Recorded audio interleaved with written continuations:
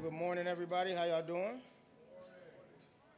If we can just stand really quick as we read from Romans chapter 7, verse 21, 25 this morning. And it reads, "So I discovered this law. When I want to do what is good, evil is present with me. For in my inner self I delight in God's law, but I see a different law in my parts of my body, waging war against the law of my mind and taking me prisoner to the law of sin in the parts of my body. What a wretched man I am. Who will rescue me from this body of death? Thanks be to God through Jesus Christ our Lord.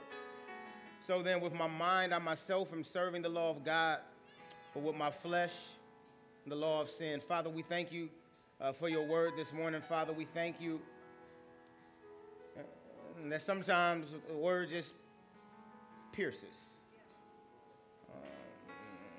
Sometimes the word is irrelevant, encouraging, hard, convicting. But whatever it is, to whoever is listening, God, we thank you for it. For whatever it says, God, it is truly meant for the sake of your children living and not dying. It is truly meant for the sake of us transforming and being conformed into the image of your Son. And so, Father, I pray that we would receive this word this morning, that we would feast on your word this morning with a heart and a belly to be full and to change and to be convicted and to grow and to become more like you. And so, Father, as I decrease, Lord, would you increase?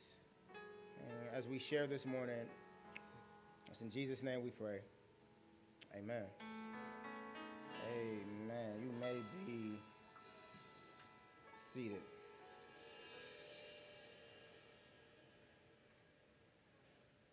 We're going to be finishing up Romans chapter 7 today, and then we'll obviously be going to Romans chapter 8, but we'll be finishing up Romans chapter 7 today. And one of the things as we've been walking through Romans chapter 7, and one of the things as I have been studying through Romans chapter 7 is the reality is if you was to read Romans chapter 7 in isolation, it's a very hopeless chapter. It is a chapter that just seems like, why then? The law just reveals sin. Me trying to obey the law just kills me. No matter what I do, the flesh is still there, and sin is attached to me, causing me to do stuff I don't want to do. But the preacher keep telling me that I'm supposed to change. I'm supposed to be sanctified. I'm supposed to be transformed. I'm supposed to conform to the image of Christ. But then Romans chapter 7 said, keep trying. I got you. You're going to keep on falling, brother. And you read that and you're just like, what in the world? This is ridiculous. And we've been in that chapter. And one of the things that we have been seeing is this constant dilemma that Paul is telling us as believers we will experience. This is this dilemma that no matter what we try to do, the flesh is opposing the law of God. And so no matter how much I want to obey God, the flesh desperately doesn't want to. And I am living in a constant, internal conflict with myself. And I always told you guys a long time ago that as being a believer means to live in constant internal conflict. It's to wake up in conflict with yourself. That's what it means to be a believer. That is one of the things you wake up desiring to obey God, and the flesh is like, absolutely not. And the whole day, you are constantly in conflict with yourself. In conflict to do what God says to do, in conflict not to do what God says you do. And it makes sense why sometimes we just get exhausted. It makes sense sometimes why we as believers grow weary. And as we are growing weary, the enemy begins to feed on our weariness, to cause us to let down our guards, to let down our barriers, and fall into this state of complacency. Right? I was talking to somebody just this morning, and the words that was used was the trick of the enemy to convince us that this is just what life is. That whatever this thing is that I am struggling with, it's just who I'm going to be. And not only that it's going to be a temptation that I deal with, but it's going to be the thing that has victory over me. And no matter how hard I try, I'm just going to continue to find myself ruled by it. And that's what it feels like sometimes, if we're just being honest. Like, we can be super Christian today, or we can just be real today. That's what it feels like. It feels like it don't matter. I'm never going to have victory over this thing because I truly have desired it, and yet here I am 10 years, 5 years. One of the things, one of the people that I pointed to in this conversation was Reem. And I said, here's a guy. I'm not telling nothing he don't tell every Sunday when he preach anyway. Here's a guy who, for over 10 years, was ruled by pornography. 19 years.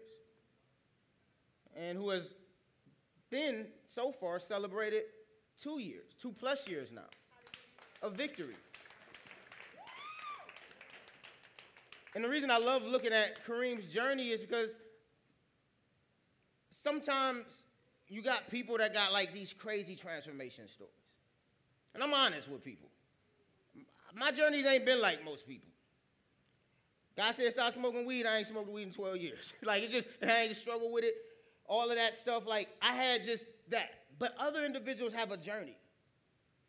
And what I love about Reem and pointing people to Reem is because it shows that no matter how much or how long that thing may have had you, that if ever you get to a point of submitting and making up your mind and walking with God and allowing him to minister to you and help you and aid you, it don't matter if it's been 30 years, 20 years, all your life you've been fighting. If you learn to submit and surrender to the Lord, then that dilemma that has us feeling hopeless, and we can have victory and freedom over. And that's why that's the title of this message. Be humble. Be humble. Because as we've been looking at Romans chapter 7, the reality is we've been looking at Romans chapter 7, and this whole series we've been in from Romans chapter 6 to Romans chapter 7, and then when we get to Romans chapter 8, has been a series about sanctification. It has been a series about how do I grow in the Lord? How do I walk with the Lord? And as we've been looking at the ways that we must walk with the Lord, we begin in Romans chapter 6, and it says, well, the first thing that we do in order to be transformed, in order to be sanctified, is that we must die with Christ. Right? And then when we die with Christ, through the Spirit, we are resurrected with Christ. Thank you. And when we're resurrected with Christ, we're seated with Christ. And the Bible tells us that Christ is seated far above all of the authorities and powers and rulers. He is seated in a place of power, and that thing that once ruled us is rendered powerless. It doesn't go anywhere, but it's rendered powerless, meaning no matter its presence in my life, it has no control over my life. And so then he says, but then you got to consider that. You got to make up your mind that I'm actually dead to that thing. You can't sit in this place of, this is just who I am. Because as long as you stay in the place of this is just who I am, that's just who you're going to be. Right? But then you have to look that thing in the face and say, you got me, but nah, bruh, I am not this. You in my face and you tempted me, but nah, bruh, you ain't got me. And then he goes on and he says, the next thing is, then you got to now offer your body parts to unrighteousness. You set free, you can say no, so now don't let sin manifests itself in your flesh so that you are now offering the things of your body to sin. And then he goes into chapter 7 and start talking. After he told us all of that, he goes into chapter 7 and hit us with all of this hopeless dilemmas. But you're going to keep trying and failing. And the thing that we talked about 2 weeks ago was the other step in sanctification is you got to know your villain. And Paul has spent this whole chapter trying to help people understand that the law has never been the problem.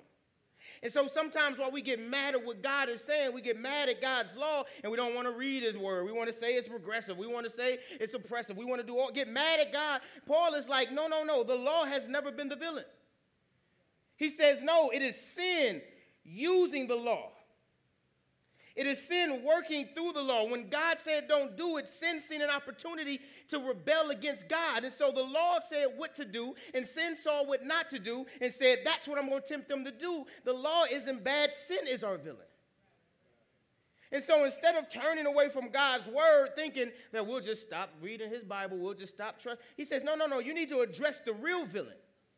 And until you address the real villain in your life, you'll never see the victory that you desire to walk in, because the thing that will give you victory, i.e. the word, sanctify them in your truth, Father. Your word is the truth. 1 Peter, right? You have been bought by an imperishable seed. That seed is talking about the word. That which you heard, the gospel of your salvation. That is the thing that is going to allow us to have a transformed life, the thing that is going to allow us to sanctify. But if I think it's the villain, then I don't even run to the thing that has the ability to give me authority and power over the villain. So the only other way that we can be sanctified in our journey with Christ is we got to know the villain. We got to name the villain. And then that leads us to today. Because the last step-ish, it's always another step. Just keep reading. You'll be like, oh, that's another step. But the last step as of these studies is you got to be humble. And when I talk about being humble, I'm talking about what James chapter 4, verse 6 through 7 says. It says, I'll put this point on the board just so they have it. To grow in the Lord and to walk in the victory that we desire over sin, we must learn to be humble. And look what James 4, 6 through 7 says. He said, but he gives greater grace. Therefore, he says, God resists the proud, but gives grace to the humble. Therefore, submit to God. Resist the devil, and he will flee you. And in this passage, pay attention to what James says. He says he gives greater grace, right? And grace is just not simply that broad, unfull definition of giving you what you don't deserve. No. Titus 2 tells us something different about grace. Titus 2, 11 through 12 tells us this about grace, that when grace appeared, that means grace is not an idea, it's not an ideology, it's a person. When grace appeared, bringing salvation for all people, instructing, what does grace do? It instructs us to deny godliness and worldly lust and to live in a sensible, righteous, and godly way in this present age. I want you to understand, keep that definition of grace. And James is saying he gives greater grace to those who are humble. Hold on, wait. If grace is instructing us in denying godliness, worldly lust, to live sensible, righteous in his God, he gives greater grace. He gives greater ability to say no to ungodliness. He gives greater righteousness, greater strength, greater instructions to those who are humble. But to the one who is proud, there is no instruction for them. There is no help for them. Because the proud don't seek help. And so grace teaches and aids us in obedience to God. And James is saying to get that aid, to get that help, we must get to a place in our life where we are humble enough to go to God and say, like Paul said, what a wretched man that I am. What a man to be most pitied. What a man to be most miserable. I desire to live for you, but I find myself doing things that I have no desire to do. What in the world is wrong with me? Who is going to help me? Because I clearly can't help myself. So the reason that God gives grace to the humble is because there's room. There's margin for God to work when we're humble. When we and my wife first got married, that was a passage that was given to us in marriage counseling. And every time we argued, not that way we should have been, by being prideful and trying to win an argument, we just kept on arguing. But every time we said, you know what? You go to your corner, I'm going to go to my corner. We'll just see. And we pray and we come back. By the time we come back to the table, God had already did it. Peace. Why? Because when we stop trying to be the solution to our problem, it busts the door open for God to come in and say, no. See, you was trying to put him in check. If you just be quiet, I check him.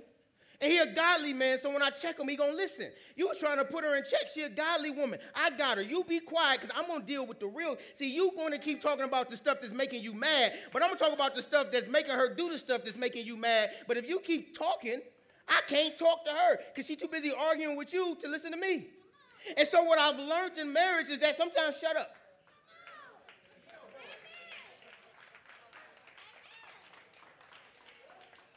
And have a wife that don't mind telling you, shut up. Stop talking. My wife would tell me in a heartbeat, I'm done with this conversation. Then I'll be mad because I'll be like, she's right. So I send another message, but I save it in a draft. Just in case the argument get heated again, I press send. That's what I was going to send you. No.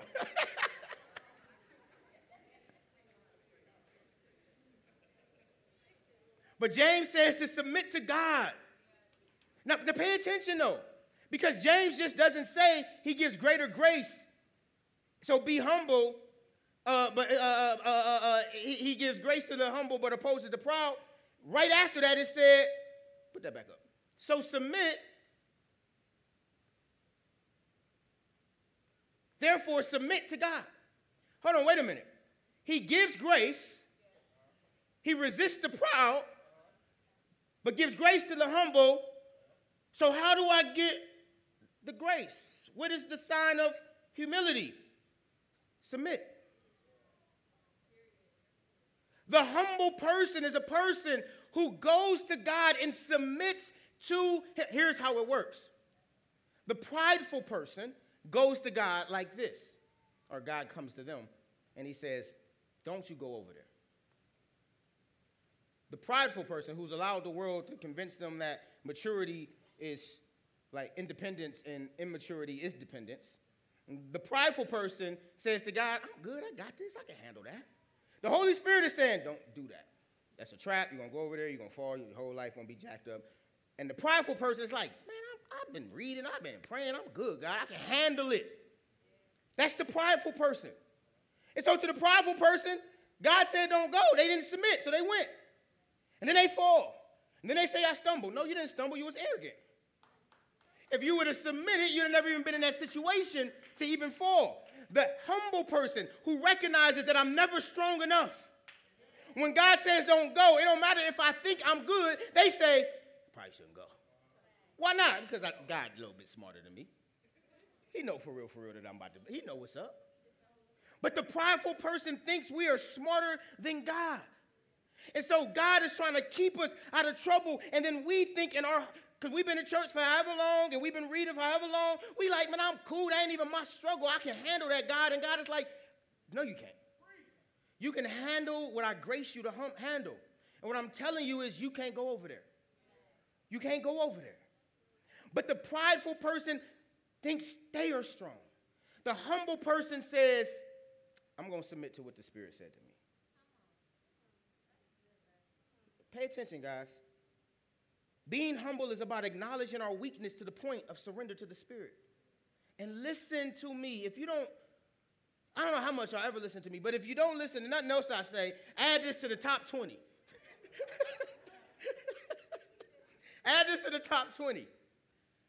Running around trying to show your maturity through independence is just a greater sign of immaturity. You do not have to try to convince. Listen, I do not need to know that you can go sit in sinful places and not fall for me to think you mature. I'm going to tell you what I'm thinking when you do that. They're immature. They need more discipleship. You do not have to try to show your strength in stupidity. Show your strength in humility. You don't have to do stupid things to try to prove, I walk with the Lord, I got this. No, that's stupid. Let's just call it what it is. That's dumb. Right? I want to see your strength by you being mature enough to be like, I ain't even playing with that. That's when I'm looking at somebody that's like, this person has matured. They have matured to the place of understanding that they, within themselves, will do everything they say they won't do. And that's what Paul has already taught us. Last 2 weeks ago, we talked. He says, it is not even I who am doing it. I know not what I do. For that what I desire to do, I do not do. But that which I don't want to do, I find myself doing. So Paul, the super Christian, everybody reads Paul as the super Christian. That's why I'm glad Paul said this. I'm glad Peter didn't write this part. Because we'd be like, well, Peter been messed up. Like, Peter been doing jacked up stuff all throughout the scripture. So, of course, he's struggling. But we all look at Paul like, that's Paul. You know what I'm saying? So Paul is like, yeah, guys, even me. Right? And he's saying, listen, I am not stronger because the things that I don't even want to do are the things that I'll find myself doing. I don't even desire to do that. How in the world did I wake up here? How in the world did I end up in this place? This was not where I was going. But the way that and the reason we end up in these places because when that spirit said to you, said, huh? You said, I got this. And I'm not even talking about the person with the desire to intentionally sin. I'm just talking about the person that really think they so prideful that they think, no, God, I'm not about to go over there and do that. And God is like, I just think it's best if you just don't even go over there. The only way to ensure that you're never going to go over there and do it is if you never go over there. That's the only safeguard. Don't ever do it. Don't even go over there. But we all have had these prideful and arrogant moments, right? We've all had these places where we just believe we are so strong. But Romans chapter 7, it just crushes all of that. And what it teaches us is that it is impossible in our own strength to walk this walk of obedience. Our own strength is not enough to walk and live a life conformed to the image of Jesus. That's the humble rub. That if we desire to grow and walk in victory over sin, it will require us to rid ourselves of the pride of independence and to clothe ourselves with the humility of dependence. Because Romans 7 presents the helpless and hopeless dilemma. That while we desire to walk with Christ in obedience, we don't always do it. And so Paul says this, so I discovered this law. When I want to do what is good, evil is present with me. That's the eternal war. Internal war. Right? And Paul is magnifying that problem. And he's magnifying the problem, and then he concludes, what a wretched man that I am. Who's going to save me from this body? Who's going to save me from this thing that is opposing God that lives with me? This sinful nature that interferes with my desire to obey God. If it's not eradicated, who's going to save me from it? Because it desires to oppose God, and I desire to please God. Who is going to save me from this problem that is with me every day I wake up? In other words, he humbles himself and admits a need based on becoming mature enough to understand that he's not strong enough within himself. This is the war between the flesh and the spirit, and it can't be won on our, how can it be won in our own strength? Just think about it. How can you have two desires existing within you and think that you're strong enough to win? You already lost. You got two desires. You confused already. So how in the world do we then think in our own strength we're going to fix this problem? The problem exists in us. We are the problem. So how can we fix our own problem? I'm going to jump ahead real quick, but I'm going to slow it down because I want to say this. I want to say this. I want to say this. Look, check this out. Although we are saved from the penalty and power of sin and salvation, we are not saved from the presence of sin until Christ returns. And this is why this is important. Because we would love to believe that in coming to Christ, freedom means deliverance from it. But that's not what freedom means. All freedom means is that I'm free from its power. Freedom says not that sin is eradicated from my life, but that it's powerless in my life. Freedom says it gonna try, you don't have to obey. But the rub of freedom is that it leaves us with a choice. The responsibility of freedom is that now I don't got an excuse for the decisions that I make. The responsibility of freedom says, yeah, sin did tempt me, but it couldn't make me do it because I'm free from it, because I died with Christ, which means when I did it, I did it. That's the responsibility and the accountability of freedom. And we like, God, why couldn't you just make us free and get rid of sin? Because that's just not how it works. Salvation frees us from the penalty and the power of sin. But until Christ returns, we'll never be free from the presence of it. However, what he gave us was a new nature, the Spirit. He regenerated us. He quickened. He made us alive so that even in its presence, we have power over it. But now we have to make a decision to say, who do we want to submit to? Will somebody say, how do I help to submit to God? There is no 12-step program for this. There ain't no AA classes you can go to. There ain't no workbooks. There's no 20 books. You can read whatever you want. Submission to God looks like this. God said it, I did it. How do you do that? You do it.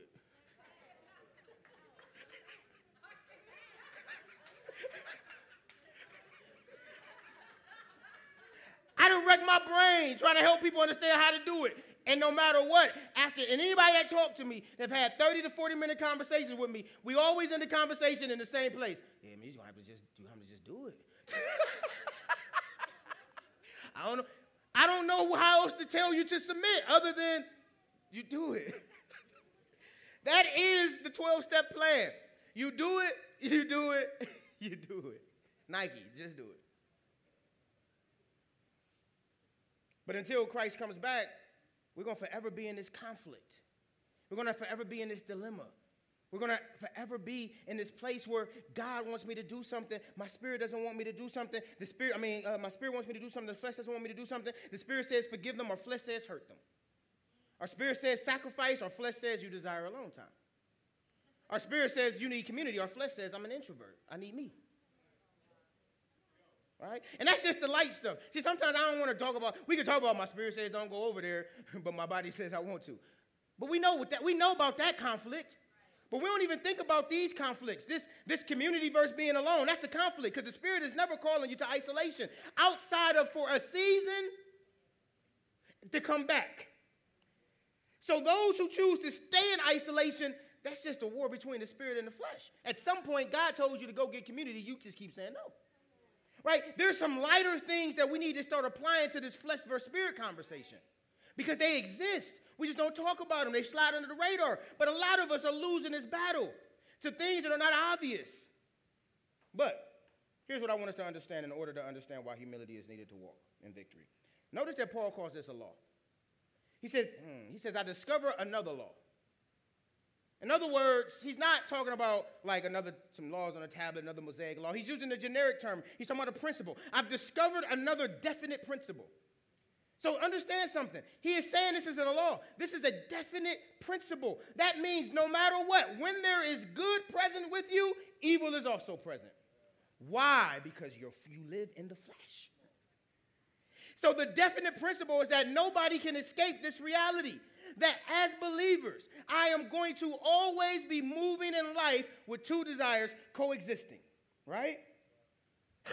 So if it's a definite law, think about it like this, why we need humility. Let's talk about gravity. Everybody know the law of gravity? Definite law, right? What goes up? Coming down, right? Now, scientists could say, I think we could defy this law and just start splatting all day long. Jumping off building splat, jumping off building splat. Be gentle there, I mean. But you get what I'm trying to say? The reality is, you can't fly on your own strength. Why? Because the law says what goes up must come down, and it's a definite principle. Okay? So what did scientists say?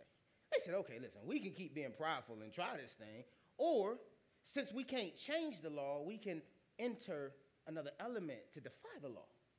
And so they build things like planes and spaceships and all of that stuff.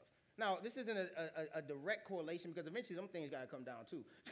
Eventually they won't run out of jet fuel, right? But the reality is in order to even have that level of ability to fly, they had to stop trying to defy it on their own strength and enter something else, a plane. So if Paul says that I find another law, a definite principle, that when I desire to do good, evil is present with me, we can keep trying to defy the law, or we can come to the conclusion that we can't change this, so we need to enter another element. We need to enter something else that has the ability to overcome the law. right? And for us, it's not planes, it's the Holy Spirit. We cannot change the fact that evil will be present with us. But what we can do is stop trying to beat the law and lean on the Holy Spirit who has power over the law. That is what we do. And when we are humble, we submit to its power. And so it's no longer our strength. But we've looked at this law and said, that's a crazy law. But I got the Holy Spirit. And this is why Paul starts his whole chapter off saying, you are dead to the things pertaining to the law. That pertaining word is very important. Because everything he said after that is what he's talking about. We are dead in Christ to the things that are pertaining to the law, that I'm helpless over sin that is present in my life, causing me to do whatever it is that I want to do. You're dead to that principle. Why are you dead to that principle? Because you have the Holy Spirit. And because you have the Holy Spirit, you have a power over that principle. You may walk with the ability and the distinction or the desire to do evil all the time, but now you no longer have to obey it because I've given you another strength. The question is, will we use that strength?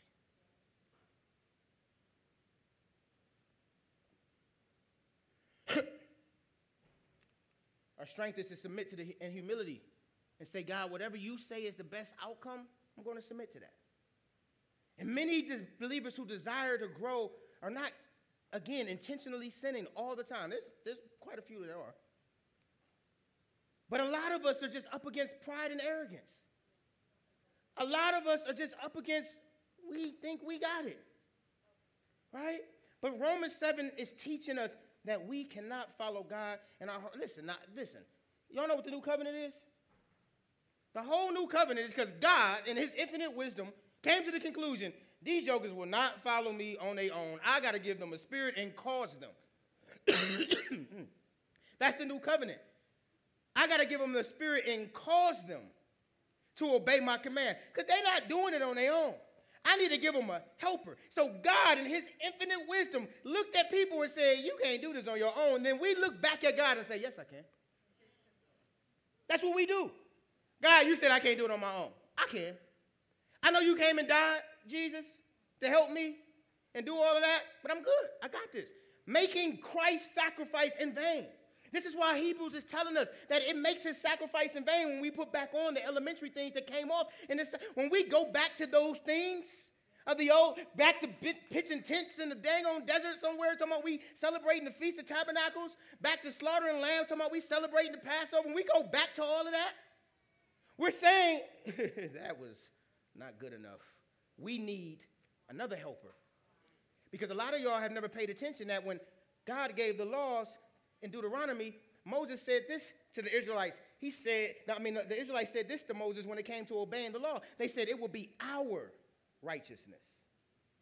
They said it will be we will obey and it will be our righteousness. Right? But in order to be saved, we need whose righteousness? Because our righteousness don't do nothing. Trying to do the law on our own is us trying to do it in our righteousness. And in our righteousness, our own strength, we continue to fall on our faces. Be humble. All right, 13. Okay, let's go. A biblical definition of evil, I want you to pay attention to this, that a biblical definition of evil is anything that is opposed to the law of God. All right? I want you to pay attention. Note, Paul said that when he wants to do good, that means, and he's defined good as obeying God, that evil is present with him. And evil is what he calls the things that are opposing his desire to obey God. And this is important because Isaiah 5:20 says, woe to those who call evil good and good evil, who substitute darkness for light and light for darkness, who substitute bitter for sweet and sweet for bitter. Right? And so what we should understand is that the standard is not self, but the word of God. The standard of what is good and evil is not self, but the word of God. And what Paul is saying is, when I want to do good, evil is present with me. When I want to follow God, evil is present with me. Well, how do I know what is evil? Because anything that opposes what God says is evil. I don't care what we call it. We can diagnose it, whatever you want to do. Anything that opposes what God says, the diagnosis is evil. Period. And y'all know I love us, but just call it what it is. It's evil. Okay? Now, how that manifests itself is how it manifests itself. But the diagnosis, evil. Because it opposes what God says. And God calls that which opposes him evil. Right? If evil will always oppose the determined good of God, then anytime God says to do or to not do something, anything that promotes the opposite reveals itself to be evil. If you're trying to identify what's evil in this world, find out what God said and look at anything that's trying to oppose it. Evil. Do I need to get controversial or y'all got it? I got it. Okay. All right. Y'all got it.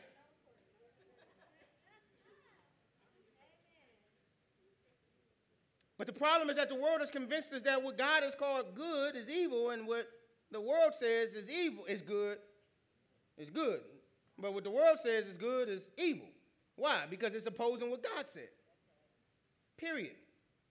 And that lies another realm of the law and why we have to understand why we need humility. Because we have an internal conflict. Our flesh and our spirit are waging war against each other. Then we go out into the world and then we have an external conflict. Now our biblical worldview is being opposed by a cultural worldview. And we live in that. So now I got my biblical self living in a cultural world, and now I got a whole nother conflict on my hand. I wake up sitting in my bedroom confused. I go out into the world confused. I'm just a walking conflict confused. But think I can figure this out on my own. Everything is against us walking with God. Every TV show, all the music that we like and say, it's just music. No, it's not. It opposes God. Okay, let's do it like this. Don't kill people. Music. Bust you in the face, shoot you in the head. And we be like, man, it's just words. No. It's opposing what God said. Evil. I don't care how black conscious it is. Kendrick, evil. All the believers posting Kendrick's album, and I like them too, but it's evil. If we're going to let God define evil. Now, if you want to continue to redefine evil, you go for it, and you'll continue to find yourself synchronizing with the world's values. Can't. The Bible says God creates gender. Culture says you determine gender. So what happens is the Spirit says, believe God. The flesh says, be accepted by the world. Now, if you don't want to be an outcast in the world, we got a conflict. Do I say, well, it's complicated and agree with the world, or do I say, no, it's just evil? It's just evil. Redefining gender, just evil.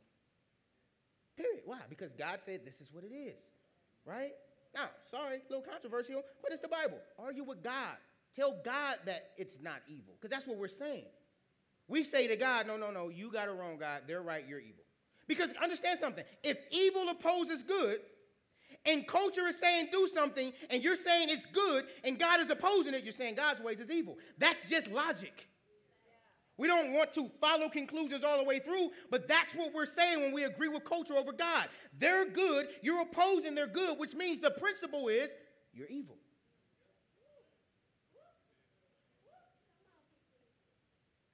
And then the enemy, well, I'll skip that. Okay, so we got this dilemma.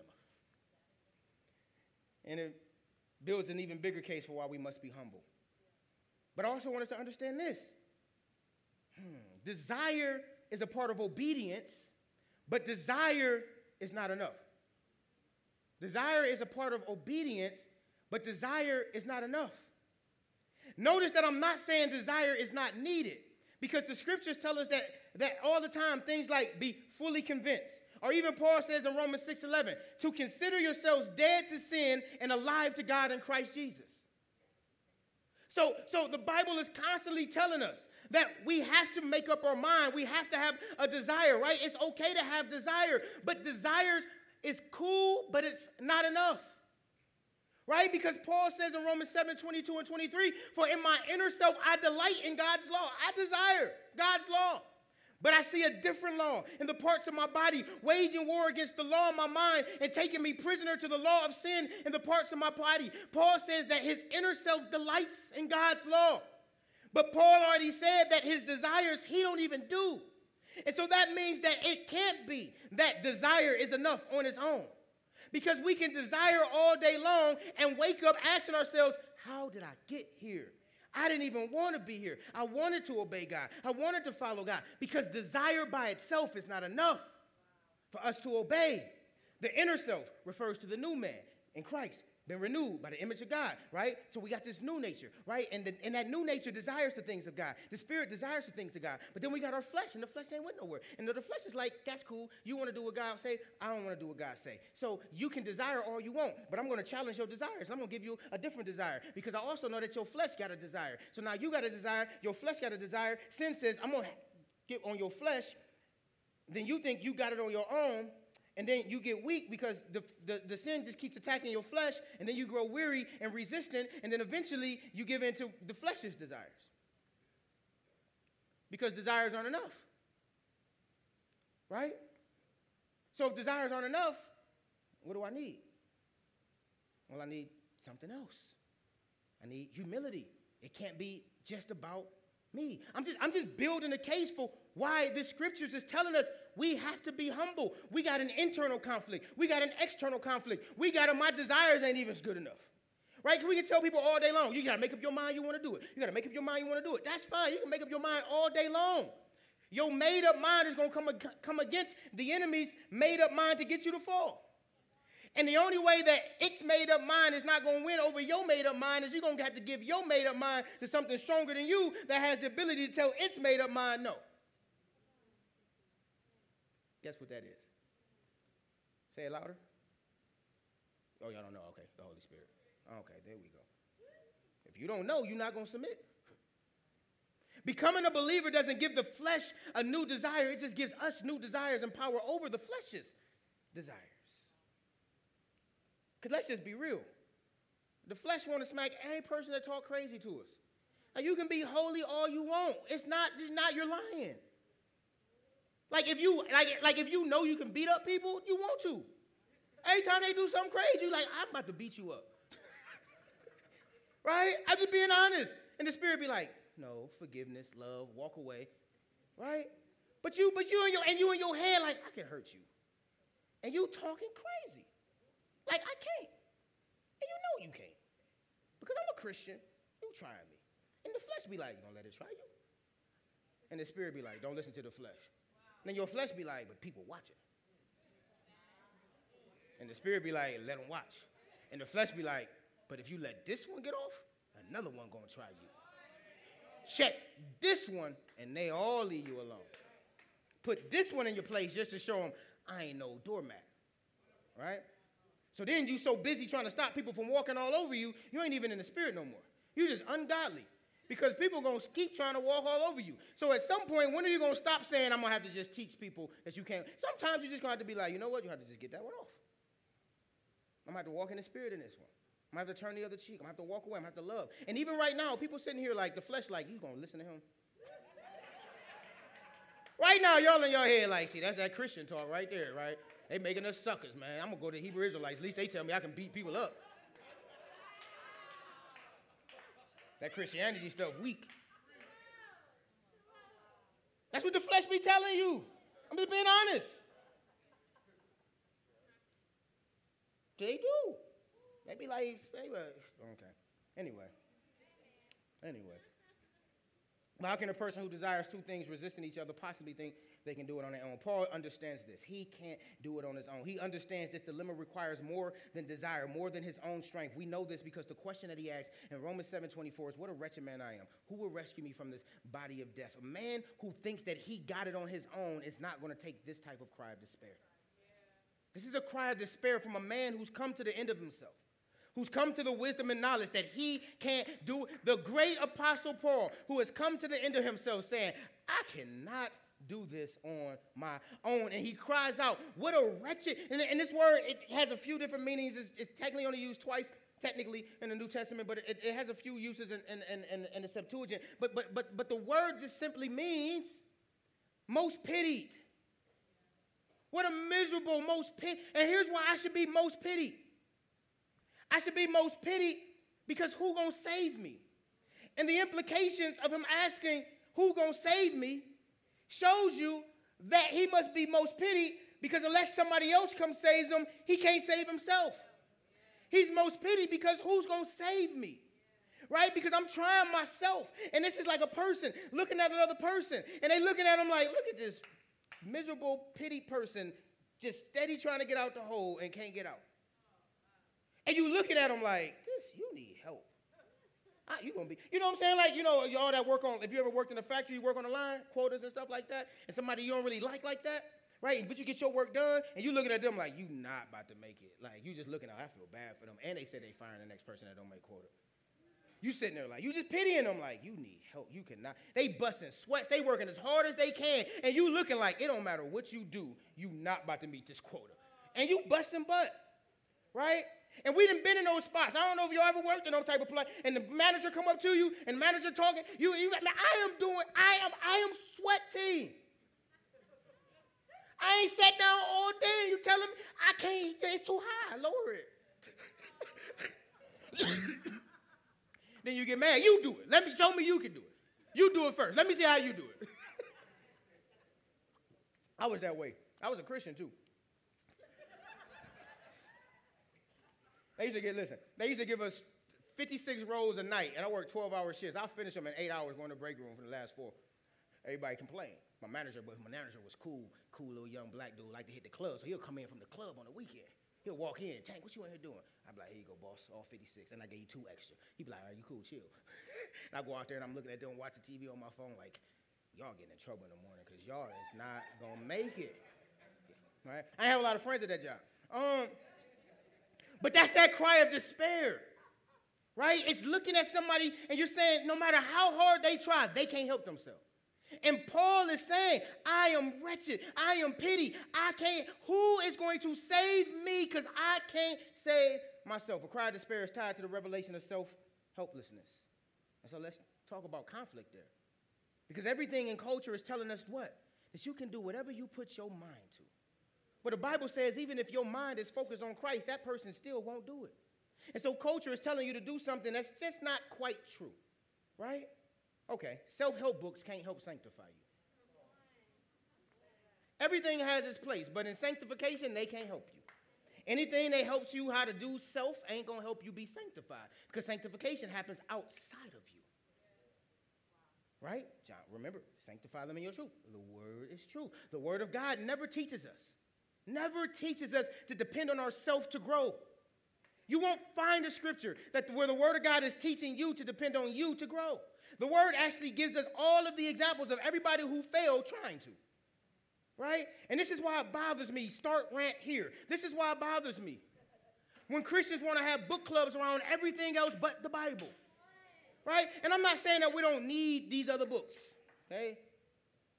And the combination, without exaggeration, between research books, commentaries, regular Bible books, whatever else, no, without exaggeration, my library is over 6,000 books. I'm not against books. But I am against when you supplement with books and don't know what the book says. Right?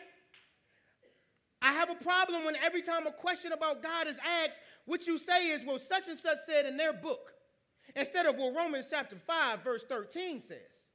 Because what it tells me is you know more about people's opinions of the word than you've set with the word. Supplements are only good if you first have the main dish. That's vegetables too.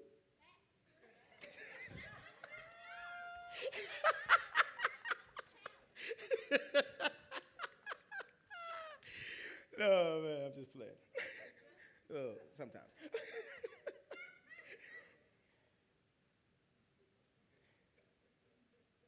End rant. Read the Bible. I'm just being honest. That's a problem for me.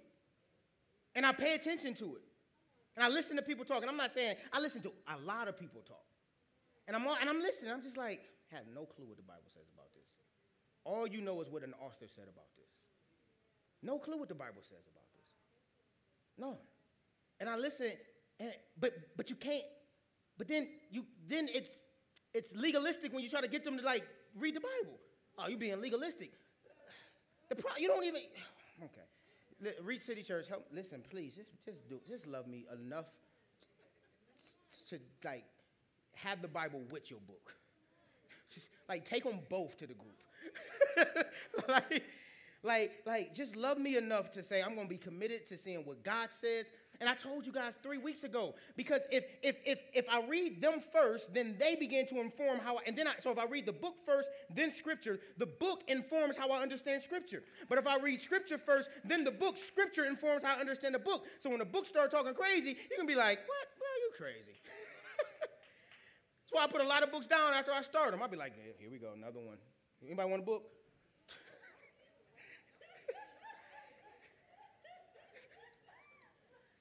Well, that's because some stuff be cool. I just don't like them. I got to go. Oh, I pressed pause. Okay. We over time. All right.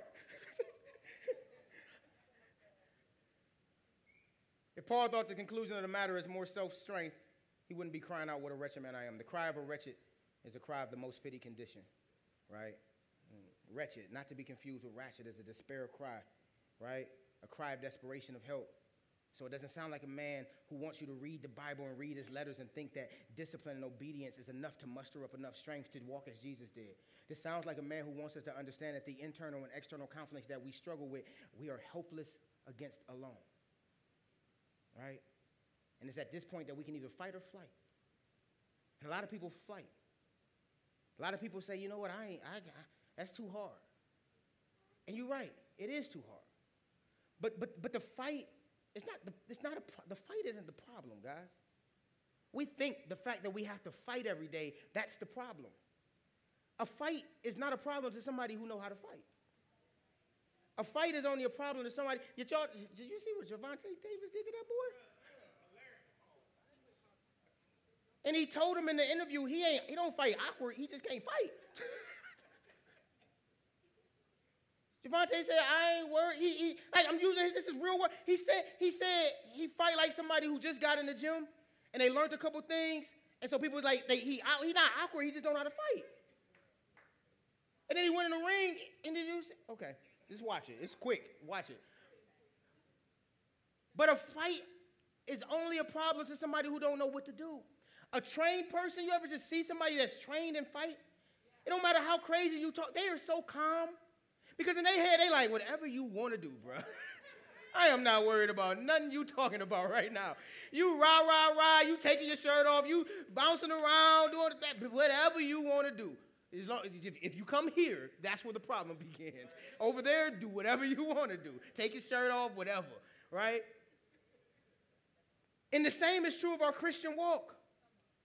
The fight is only a problem to us as believers who don't know how to fight. But when we learn how to fight and realize that the self-effort is why we're losing, and we learn that if we just become dependent on the Spirit, that we'll win this fight, then we're not worried about the fight. We wake up every day saying, I'm determined to submit. I know the enemy is going to attack me, but I'm determined to submit. And I'm going to continue to submit to whatever God says every which way. How do you do that, Tank? You just submit, right? That person is not worried about the fight. We know it's coming. We know it's going to be a problem, guys. But just learn to be humble. Who can save me from this body of death? Thanks be to God through Christ Jesus our Lord. Then with my mind I myself am serving the law of God, but with my flesh the law of sin. And so Paul says the solution to our dilemma is already present with us. He's a believer saying thanks be to God. The solution to our dilemma is already present with us. He's not trying to tell us the solution is coming. He's saying, thanks be to God through Christ Jesus.